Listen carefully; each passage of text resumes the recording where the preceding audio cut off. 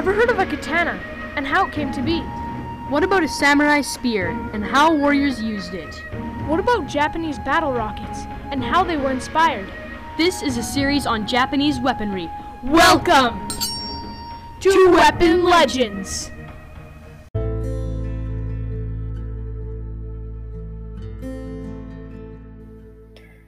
Now a brief history on the samurai spear. This weapon was used by the samurai in Japan and was 3 to 5 meters long and had a highly sharpened blade. Its battle tactics were different than what you might expect. Instead of stabbing the opponent, first they would lift it high and give their opponent a good knock on the head, and then stab them. Now let's talk about the different types of spears. The Tsuyu-yari had a blade like a knife. The Katakami-yari had a blade like an uneven cross. The Jumonji-yari had a straight blade with 2 curved blades coming out of it. The Chidori Jumonji-yari was a more detailed Jumonji-yari. The Kikuchi-yari was an odd Tsuyu-yari, and the Omi-yari was just a really long Tsuyu-yari, and the Fuku-yari was a short Tsuyu-yari. The most popular type of yari was the Najinta-yari. The name yari describes different types of polearms.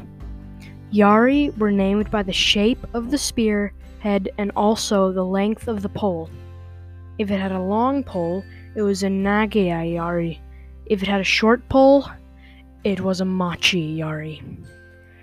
One thing's for sure, the samurai spear kept the enemy at bay.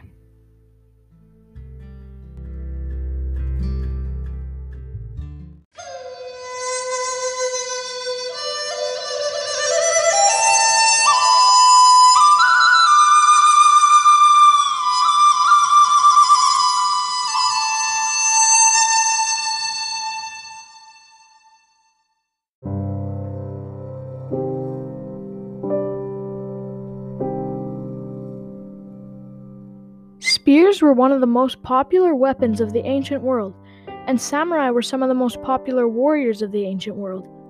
This legend is of a samurai who wielded a samurai spear called the Tanbokiri.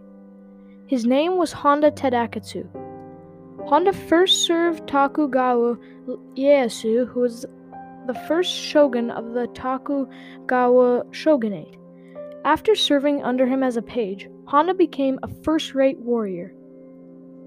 One interesting thing about him was his name, Tadakatsu.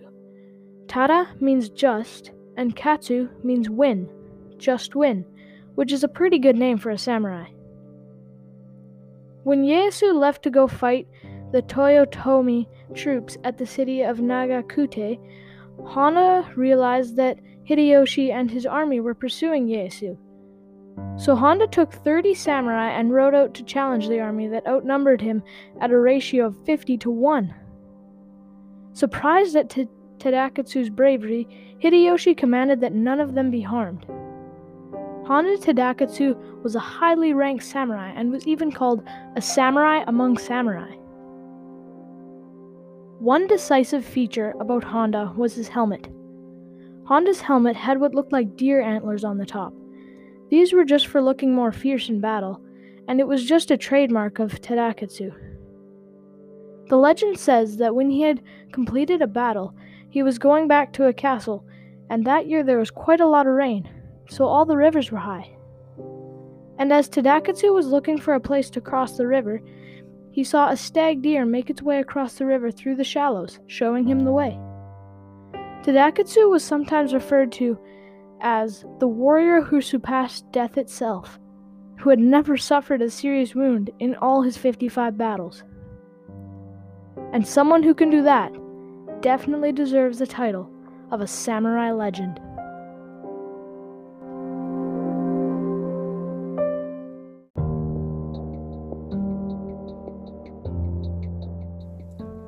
Thank you so much for listening to this podcast. I hope you enjoyed this as much as we did. Be sure to leave us a voice message on Anchor of any recommended weapons that you would like us to study. Or if you enjoyed this episode, leave us a 5-star review. Stay tuned for more Weapon Legends.